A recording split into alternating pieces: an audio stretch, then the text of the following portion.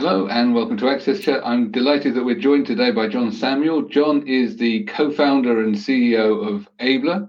So welcome, John. It's great to have you with us, and you're joining us from North Carolina today. So it's what, 10 a.m., 10:30 a.m. So I'm hoping you've had some coffee and you're all revved up and ready to go. So can you tell us a little bit about yourself, how you came to work in accessibility, and what, for our audience, Abler is and what you do? Oh, perfect. Thank you so much, Neil, for having me here. I'm super excited.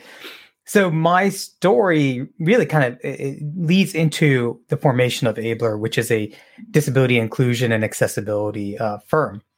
But it really started when I was in college. And when I was in college, my freshman year of college in Virginia Commonwealth University, I was diagnosed with a degenerating eye condition called retinitis pigmentosa and was told I was going blind. And as a young person, it was devastating news. And I was ashamed and embarrassed. And my actions led to me failing out of college. I moved back home to North Carolina. I didn't want to tell anyone what had happened to me. And I eventually enrolled in classes at NC State University. I found a loophole. And I took these classes through a continuing education program. Eventually, I took so many classes through that program, they had to let me into a full-time program. And I eventually graduated. But I knew growing up in North Carolina, there's really only one way of getting around, and that was driving. And I was still driving, even though I was losing my sight. And it wasn't safe for me, and it wasn't safe for other people on the road. And so I decided to move out of North Carolina. And I moved to Bangalore, India, and because I knew I could get a car and drive there pretty cheap. And I did that for 2 years. But I decided to come back home to the U.S., move to New York City. And in New York, I was working for the city of New York, providing financial education for city employees. But I was living paycheck to paycheck. I was living in Manhattan. It was so expensive. But when I was looking at my friends around me, their career trajectories were just a lot different. They were either going to grad school or they were going to moving up in their companies. And I just didn't see the same type of future for myself. And that's when I reconnected with a gentleman named Steve Clemens, who I worked with in India. And he was now on the board of directors of a cell phone tower manufacturing company. And they wanted to start a company in Cameroon, which is in West Central Africa. And when I heard about this, I said, send me out there. Give me a chance. I can do this. And Steve knew I had some sort of eye condition, but he didn't know the extent of it. But he agreed. And so when I went to go sign my contract, the investors of the company found out that I couldn't see. And they said, hey, we can't send you out to West Africa if you can't see. I pleaded with them and they said, all right, we'll give you 6 months and we'll go our separate ways. I said, fine. So I took a $20,000 investment. I left Manhattan. I moved to Douala, Cameroon, to go start this new telecom infrastructure company, building cell phone towers in a country I had never been to before. I hadn't even seen a cell phone tower at the time, but I went there to go build these and built a team around me once I got there on the ground. And my team and I, we had immediate success. And within the next 14 months, we generated $12 million in revenue, $2.4 million in profit. And over the next 3 years, spread that across the continent. But I built the team around me, really designed in a way to hide the fact that I couldn't see, because I kept it a secret out of my own safety of my own life. And so my team, it was something we never talked about, but it was really about, building a team that was I could trust.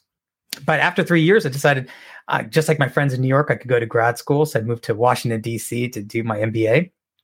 And I was at this orientation event, and it was they had these name cards where you're supposed to go sit, and I couldn't see where I was supposed to go. So I turned to the person next to me. It happened to be the dean of the business school, and she had no idea that I couldn't see.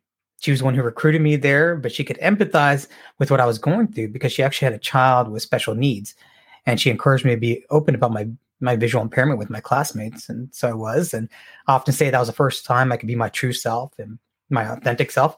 And I was able to open up my heart, and I met my wife in the MBA program. But afterwards, even though I was open about talking about my visual impairment with my classmates in my personal life, I was scared that companies would see it as a liability. And so I struggled to find a job right after my MBA. And I eventually landed on my feet with a private equity investment company. But after 3 years, that company folded, and I was out of a job again. And at this time, my wife and I had just built a house in the Washington, D.C. area, and we just had a baby, both of which are not cheap. And so and now the stress of it all caused my sight to go even faster, and I could no longer see the computer screen. And I thought my my career was over.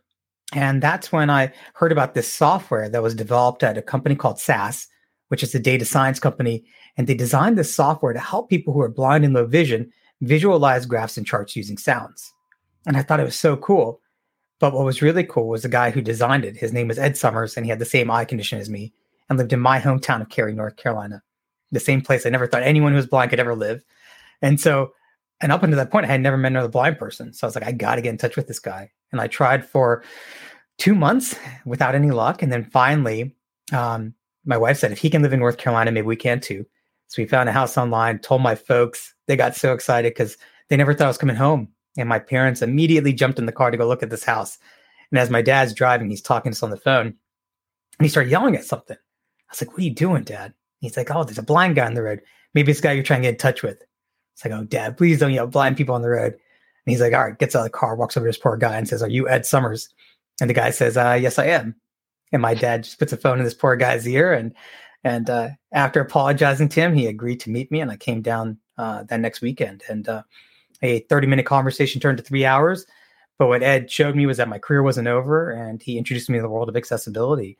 And fast forward, he introduced me to an organization called LCI, which happened to be the largest employer of Americans who are blind. And we're based 7 miles from where I grew up. And they were primarily a manufacturing company, but they wanted to create a new business that would create upward mobility for people who are blind. And so I joined the company tasked with that. And I knew the first thing we had to do was address the digital accessibility barrier that was hindering a lot of people. And eventually that became Abler. It's a long story to get where we are. No, but it's a fascinating one. And I love the circuitous route through which we all end up in this industry, because for the most part, most of the people working here, it's not their first career. And it's certainly not something you sort of grow up going, oh, I want to work in accessibility. That's not, that's not your childhood aspiration. Right. So and I think it's interesting that you had the background in India, and it's not uncommon amongst the people that I talk to regularly with degenerative eye conditions that they hide it. So, so there's some commonality in that. But it was interesting you said that that was the first blind person you'd met. So that sort of sense of segregation, I think, is a thing that is interesting to unpack, because if that happens to you, that must be happening to hundreds and millions of people around the world, and that must have been tremendously isolating. So whilst you're working on the assistive tech, are there also things that you could advise to people or think about how you might bring the community together so that people didn't feel that they had to be hiding it, or felt that connecting people with similar conditions so that they can have that Ed to talk to, or that John to talk to, so that there's someone that really understands and empathizes with the condition? Yeah, I mean, that's why I try to share my story as much as I can, because my story isn't one of somebody who's nothing against para athletes, but I'm not special. I'm not a great athlete. I'm not I failed out of college. Like, my story, I feel I can relate to a lot of people because I've gone through that, and I hope by sharing it, people can empathize with that and understand it. But I mean, even at Abler, we realized it was even my own life experiences that we're not just a a digital accessibility firm, but we realized there was 3 major barriers that hindered me in my life. And that was the digital divide. And then the second piece was the mindsets of people. And so we realized we had to change that, to change the mindset of people and organizations. Because when I used to go in for job interviews, companies didn't know how to deal with somebody who couldn't see. And I didn't know how to advocate for myself. So we're really trying to work on changing the mindsets of people and organizations. And then finally, creating pathways for employment. Because I had the privilege of being able to travel around the world and take that risk, because I grew up, having that confidence. But I know that everyone doesn't have that experience. And so I think by sharing the story and, helping, others to break down those barriers, that's really how we're trying to do that right now. But, it's opportunities like this to be on your show right now. that I hope that we can reach more people, and so that you don't have to feel so isolated. Because for years I felt like I had a mask on my face because I was just portraying what I thought an executive was. But if I can show that an executive can be blind, I hope that can change someone's viewpoint. And absolutely, they can.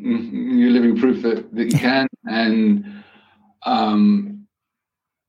I think that there's a multiplicity of different things and really valuable insights that people with disabilities can bring to management, and creativity being a key part of that, because you have to problem solve. I love the fact that you went to India just because you can get a driver.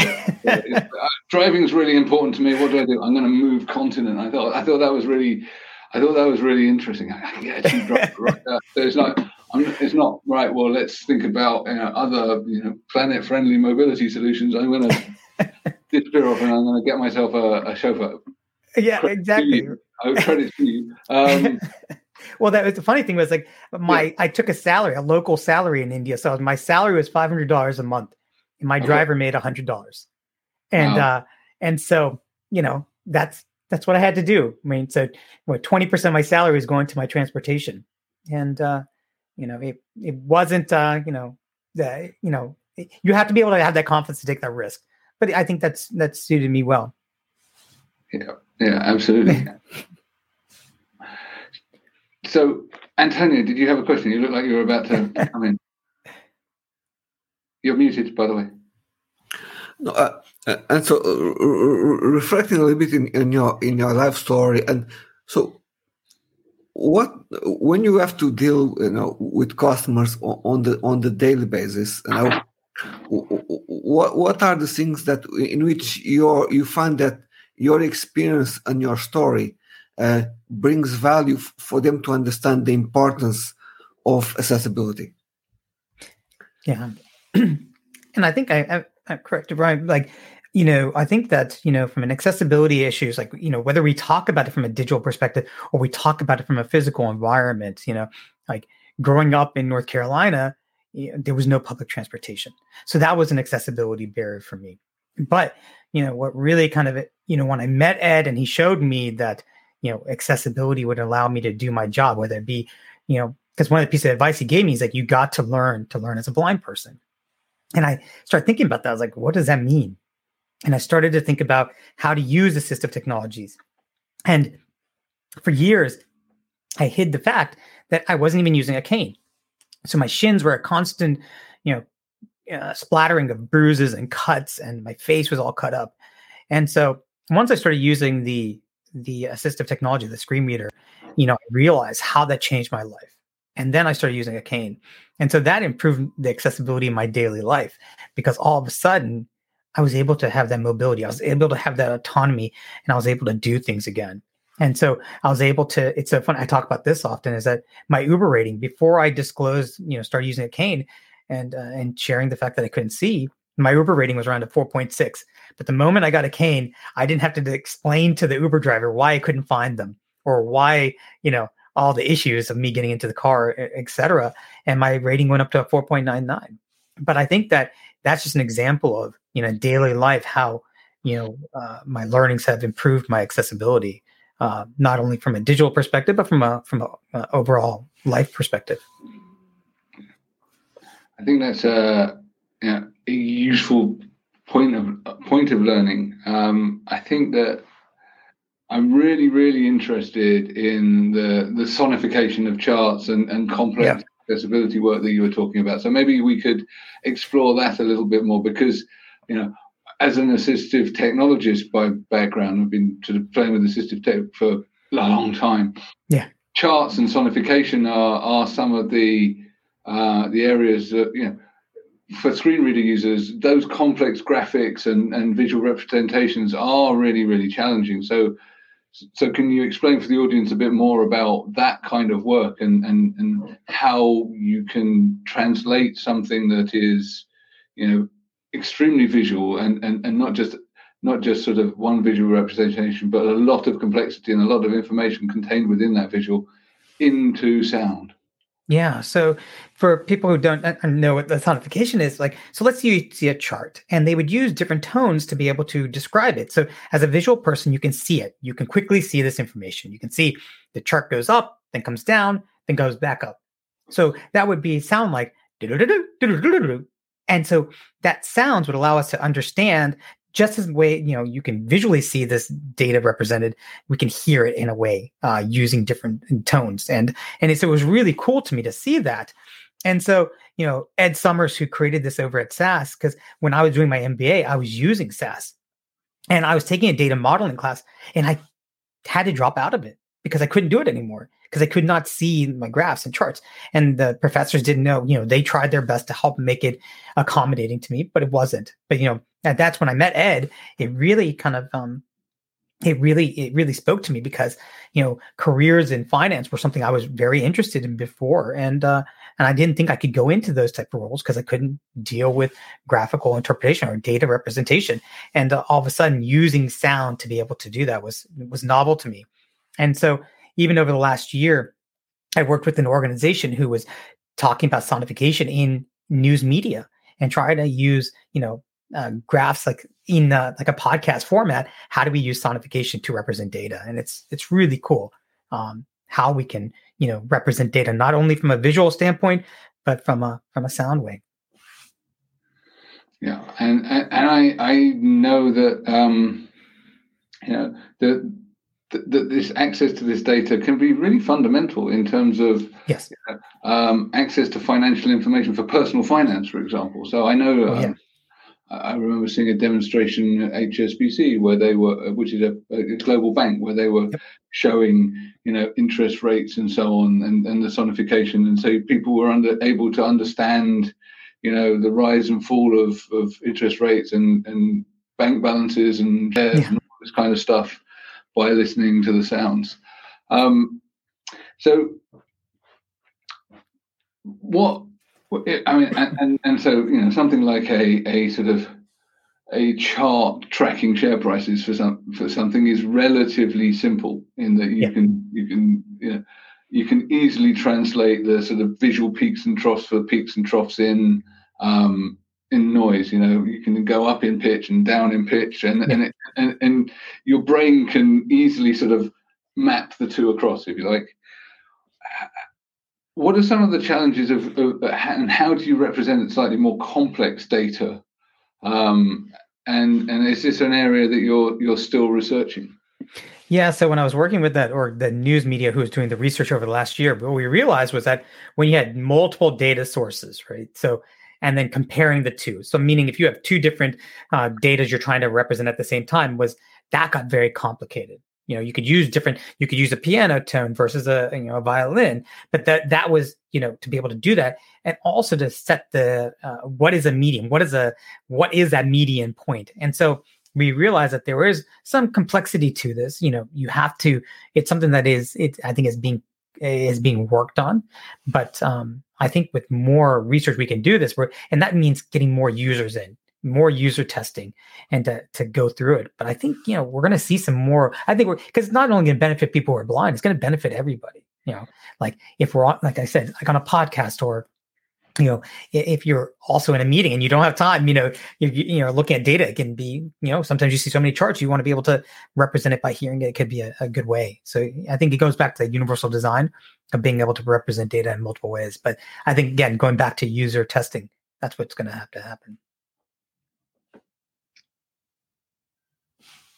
Antonio, did you want to come in?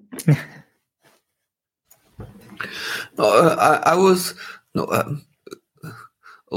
looking at where we are today in terms of inclusion, in terms of accessibility, and how can that impact innovation. So, looking, how do you see the importance of organizations to considering accessibility as part of their innovation efforts, not only to create better products, but also to better engage with and open the door to new types of customers? Yeah, no, that's a great question. So I actually just like last November, I did a TED talk called "The Idea of Belonging," and so the idea was inclusion, diversity, equity, and accessibility.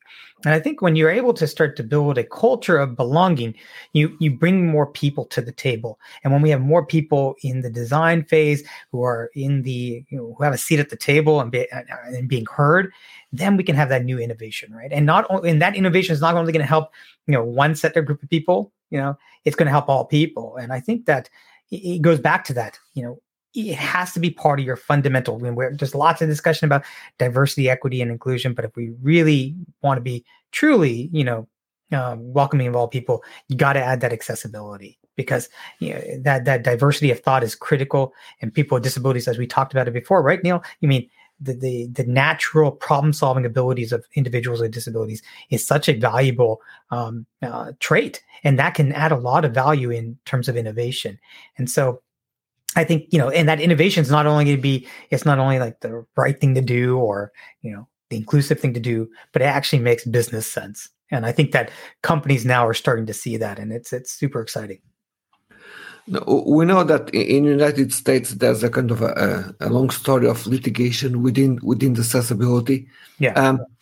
We know that some countries in other parts of the world there's a more optic of education for accessibility. What are your views on that? Yeah, I don't like to lead with the litigation component because my whole thought process has been I don't want to drive a wedge between the the disability community and those without disabilities. But in some cases, litigation is it's a way to open up. It forces people to open up their eyes and to really look at it. But I think if we talk about a lot of education in kids. We talk about science, technology, and engineering and mathematics. But if you think about those STEM careers and what we're educating people, young people, if we can start to provide them proximity to those with disabilities and understand the challenges that people face and empathy.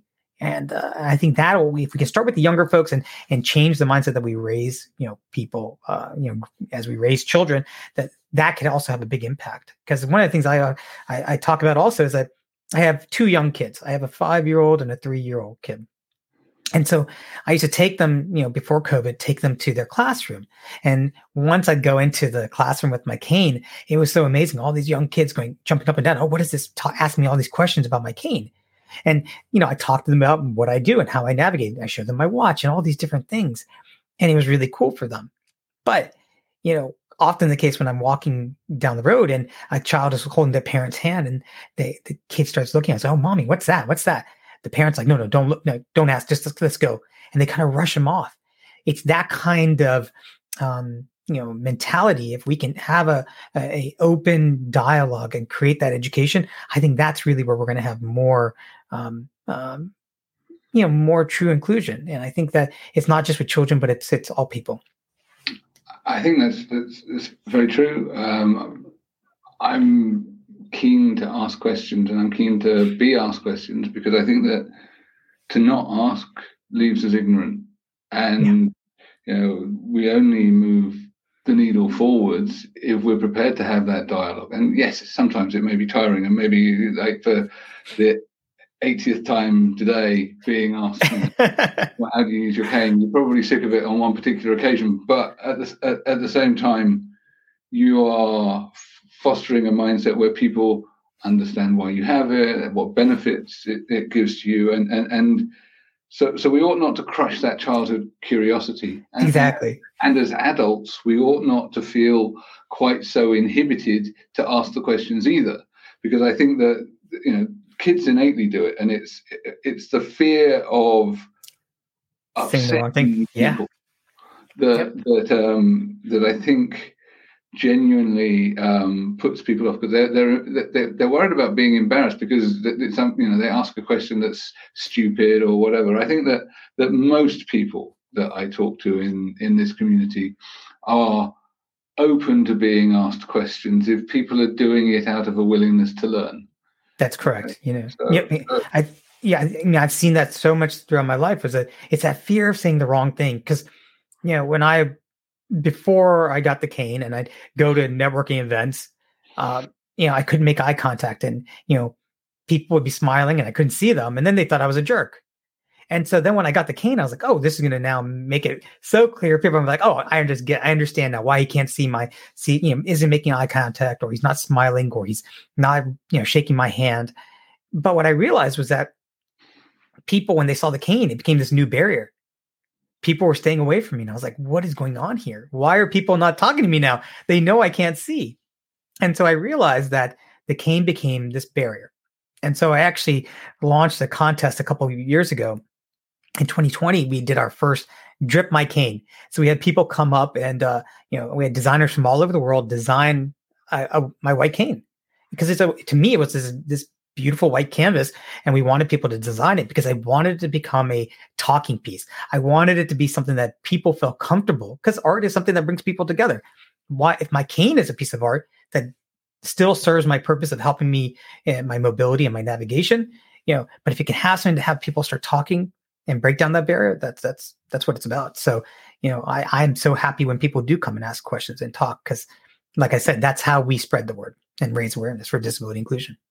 Well, I think you just inadvertently hit on another area which I find really interesting, and that is customization and personalization of our sort of disability tech, and the fact that a lot of this stuff is horribly utilitarian and really sort of lumpily designed. It's definitely following the sort of medical device model rather than the sort of personal empowerment model. I look at stuff for the built environment, and you go into an older person's bathroom and they may have spent thousands on a nice shower suite and tiles and everything, and then you've got this enormous plastic grab rail there that looks completely incongruous. Why do we have to design stuff for disability that looks horrible? Because there's no need for it. We can make stuff that's beautiful too. So I think that there's definitely a movement for people to customize their own kit. I mean, there's numerous people on Twitter that are showing off their various different canes. There's Tara Moss being a good example, who's an author and disability advocate. She's got various different canes. She has, fantastic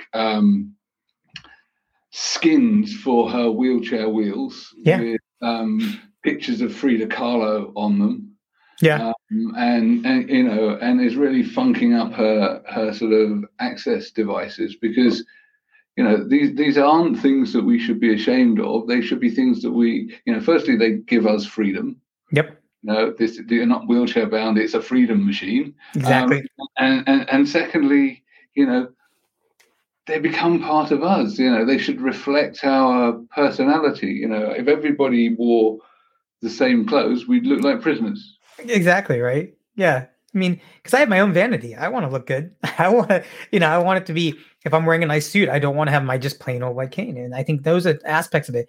Like, I'm not wearing my E1 watch. I don't know if you've heard about E1, which is a universally designed watch. It's like it won the 2012 or 2011 design of the year. And it's just such a beautiful watch that not only is it, accessible for people who can't see, but it's accessible for those who can see. And it's a beautiful watch. And for me, I often talk about the watch being something that I was very important to me throughout my career. It was a symbol of success to me. And so when I couldn't use my watch anymore, couldn't see it, I felt I was like, oh man, this is just, I've lost a part of me. And I know it's very, it's a kind of superficial, but I think we all have a superficial part to us. We look at ourselves in the mirror. We want to dress nicely. And I think that's no different for people who can't see themselves in the mirror. And the E1 is an iconic piece of design. It's both beautiful and functional and tactile. Yes. So it really is a fantastic piece of design. And also, I think people make the false assumption that just because someone has no vision, that they're no longer interested in the visual. And of course, people labor under the misassumption that, because you're legally blind, that you have no vision at all. So We recently interviewed a chap that works in the Lego group who was, Yes. a key visual designer for Lego who also had RP. And obviously it's got harder and harder, but he was, engaged in making all of the decisions about the visuals. He has an acute sense of what good design is, what color is, all of this kind of stuff. So I think that's something that we need to really address, that sort of accessible design need not be ugly design, that you can actually do something that is beautiful and inclusive and all the rest of it, and not make the assumptions that because someone is losing that vision that they don't want to use it. Yeah. No, exactly. I mean, I'll even use this platform right now to say, ask your networker and your community if there's anybody who works at these fashion brands. Because, to me, I've been trying to reach out to Nike right now because I want to make, it took me years to accept using my cane. But once it did, it opened up the entire world for me. And I start to think about young people who don't have access to, who aren't using a cane because they don't want to be seen as different. But again, if I get a Nike cane or a Jordan branded cane, all of a sudden that kid is no longer thinking about, oh, this is not cool, but saying, hey, this is just part of an extension to my style. And I think that it'll open it up. It breaks down that barrier to say this is a, that stigma of not using it to really become an adoption tool. And because once I did, it really did change my life. And so I've been trying to reach out to different brands. So if anyone in your community has anybody who connected to fashion brands or, I'd love to talk to them about it, because Drip My Cane was really about that. And it's super cool. And it really is, it helps raise awareness. Okay. So we definitely, we'll try and make some connections for you. But maybe you can share some pictures of the various different art in the canes, both in our chat that's going to follow up, and also maybe for just generally, because I think that's super interesting. We've reached the end of our half hour. It came rather too quick. I'm really looking forward to the conversation that we're going to have on Twitter. So thank you very much, John. It's been a real pleasure to meet you and hear your story. We're going to be definitely staying in touch. So thank you. Thank you, Neil. Thank you, Antonio. This has been awesome. And thank you also to My Clear Text for keeping us captioned.